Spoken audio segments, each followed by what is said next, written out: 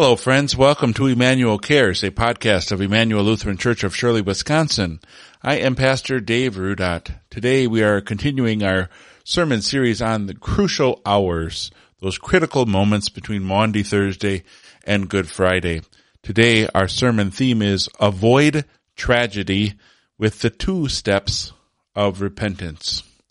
We are looking at Matthew chapter 27, verses 3 and 4, and we're looking at the tragedy of that crucial moment for the disciple named Judas. Today, instead of getting a sermon podcast, I'm just going to give you my devotional thoughts. It's about 5 minutes after church has ended. The church is empty. I'm sitting here in my office, and I have the thoughts that we talked about and that I preached on still fresh in my mind. So without further ado, let's talk about avoiding tragedy with 2 steps of repentance.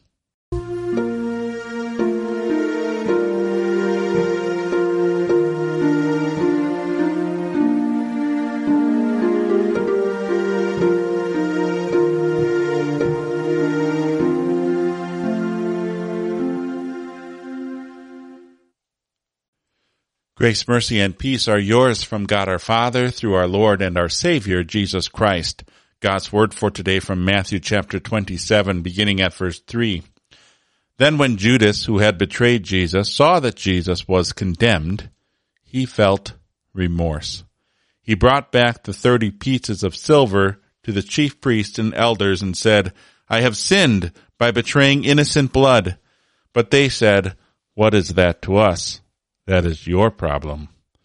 This is God's word. I invite you to pray with me. Direct us now, O gracious Lord, to hear aright your holy word.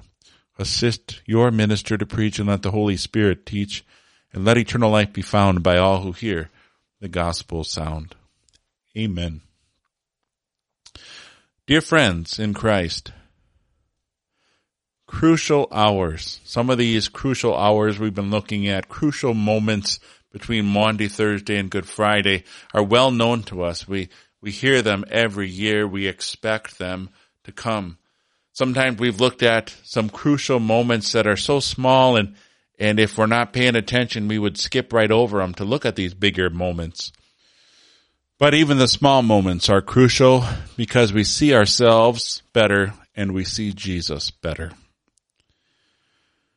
Judas is an example of a tragedy with missed opportunities and wasted potential.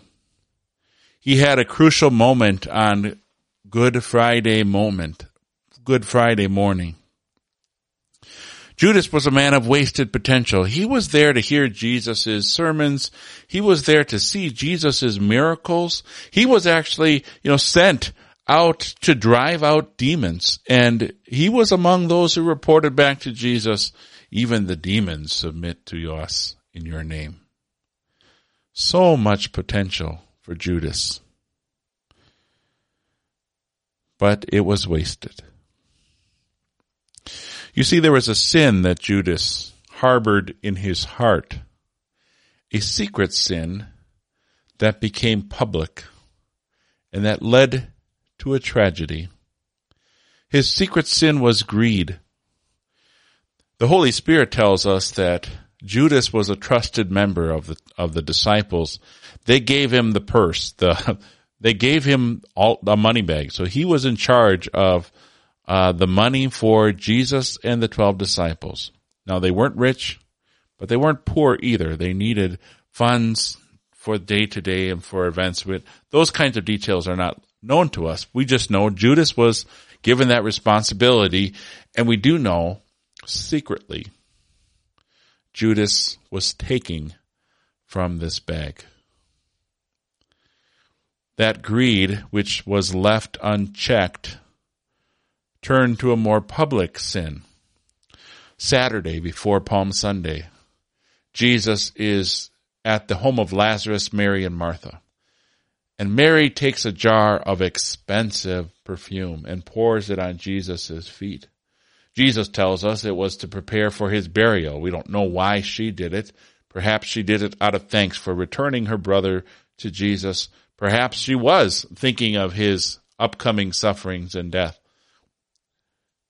Anyway, Judas saw this event and said that it was such a waste of money. The money could have been, the jar of expensive perfume could have been sold, and the money could have been used to help the less fortunate. Of course, we can read between the lines and see that Judas was actually thinking about himself, how he could get a little bit of that money.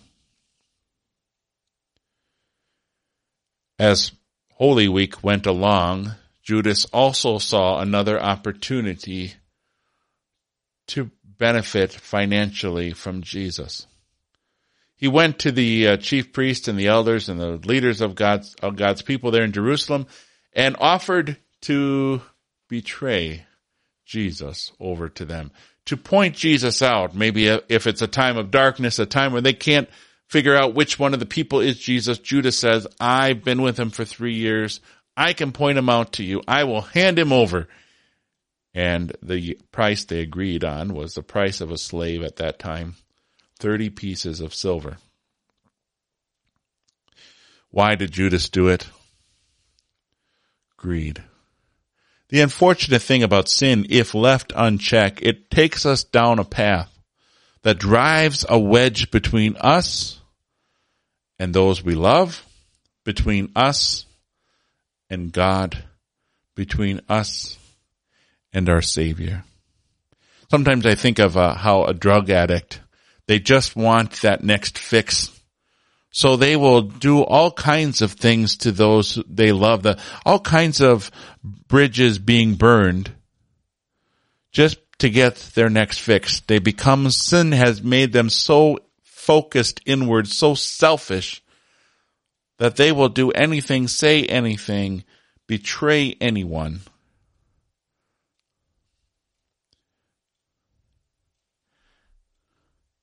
Sin, it doesn't have to be a drug addict. Sin just does that. Sin leads us away from God, leads us away from our Savior, and it turns us inward to ourselves, and that is a tragedy. When we as Christians let sin do that, when we let sin fester and grow in our hearts without confessing that sin to God, it's dangerous. No sin is good. Oftentimes people who are caught in a sin will say, well, it's not hurting anybody. Just me. I'm not doing anything wrong. I'm not hurting anyone. You have to wonder if that's what Judas was thinking in his mind. We don't know, obviously, what was going through his mind. Handing over Jesus to the elders, did he think, it's not going to hurt anybody? Perhaps Jesus will get out of this. Now, Jesus warns him on Maundy Thursday, tells him that he's not planning on getting out of anything, that he's going to suffer and die, that he's going to be betrayed over to the hands of men. He warns Judas specifically. Whether or not Judas was paying attention or whether Judas thought Jesus would get away unscathed, there's a lot about Judas and his mental state that we don't know. We don't have a documentary that we can watch, like a 30 for 30 on Judas, where he could let us in on all of his inner workings of his inner mind and thought. We just know that when Jesus was convicted and it looked like he was going to die, that Judas felt remorse. Have you ever had buyer's remorse? You order something online or you go to the store and you are all excited about the thing you're going to buy. Maybe it's a gun. Maybe it's clothes. Maybe it's jewelry. Maybe it's a car even. And you think, man, my life is going to be so much better once I have this thing. And then it comes home with you and the next day you realize, this is not for me. This didn't do it. Buyer's remorse. Retail therapy gone bad. Remorse is just that feeling we have when we realize that we have done something that we regret. It's the first step of repentance when we look at something that we have done and we say, it was wrong that I did that. To Judas's credit, he actually recognized that what he had done was a sin. He said, I have sinned by betraying innocent blood.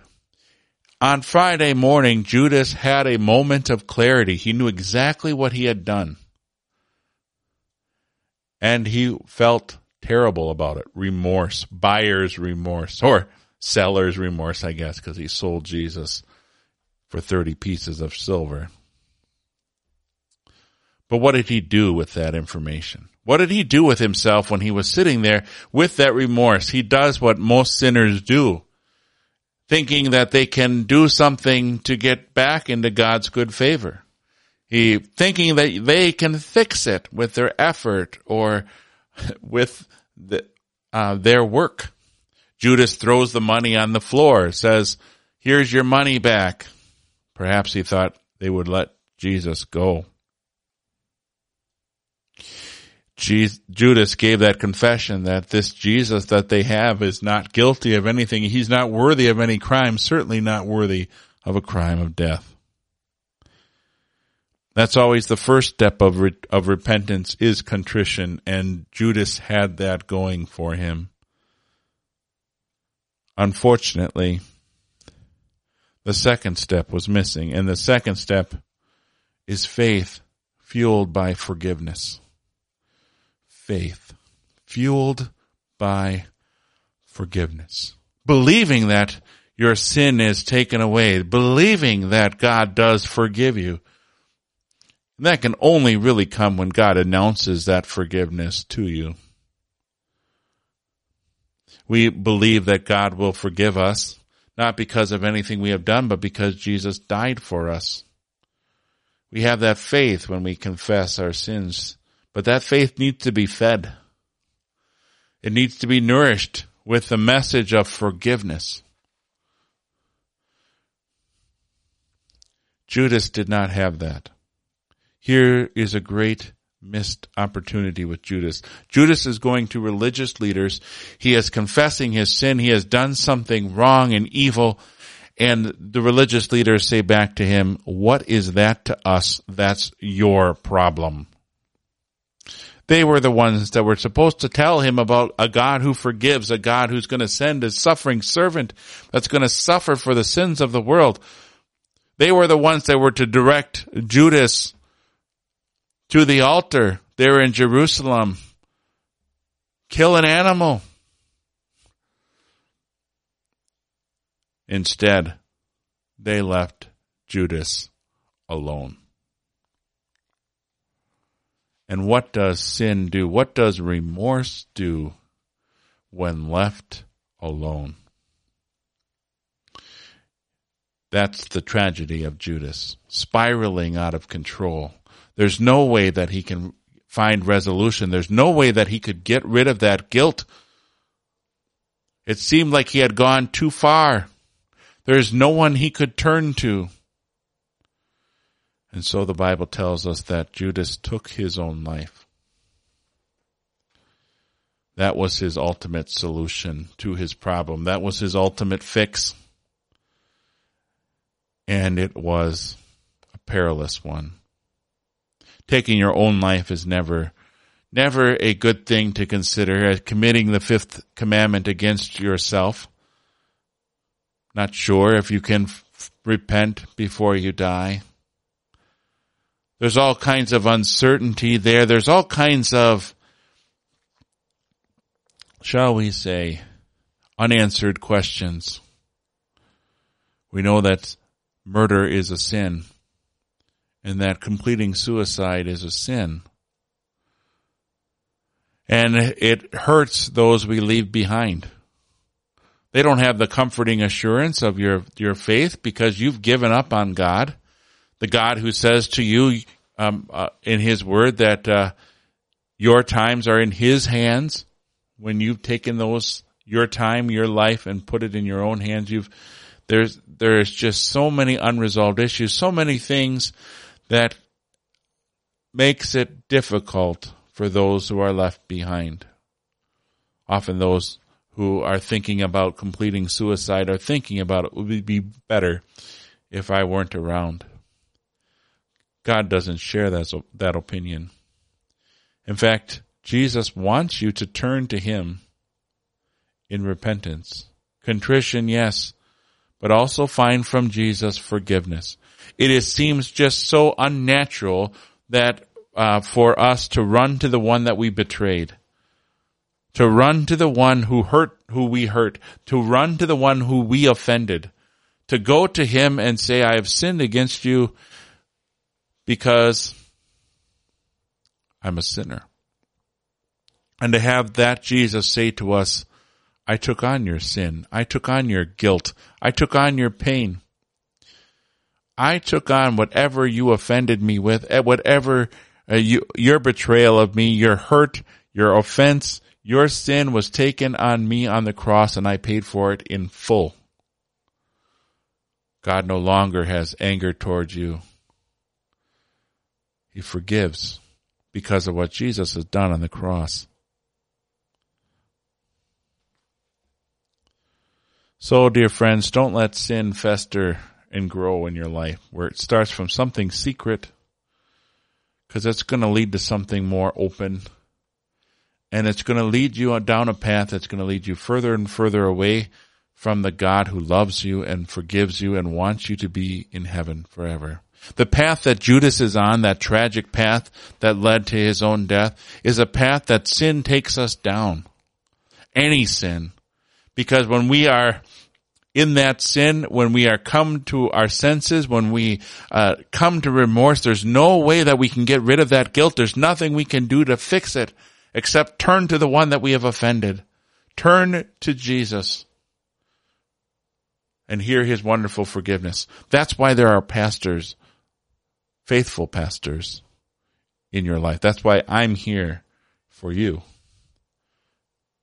so that you don't continue going down that path. Whatever sin you've got hidden, confess it out loud to your God. And hear his wonderful forgiveness, that Jesus has taken away your sin. Your guilt has been paid for. Yes, even the sin of betraying Jesus is paid for on the cross. Jesus took on all sin. He has paid for every sin. God so loved the world, and that includes you.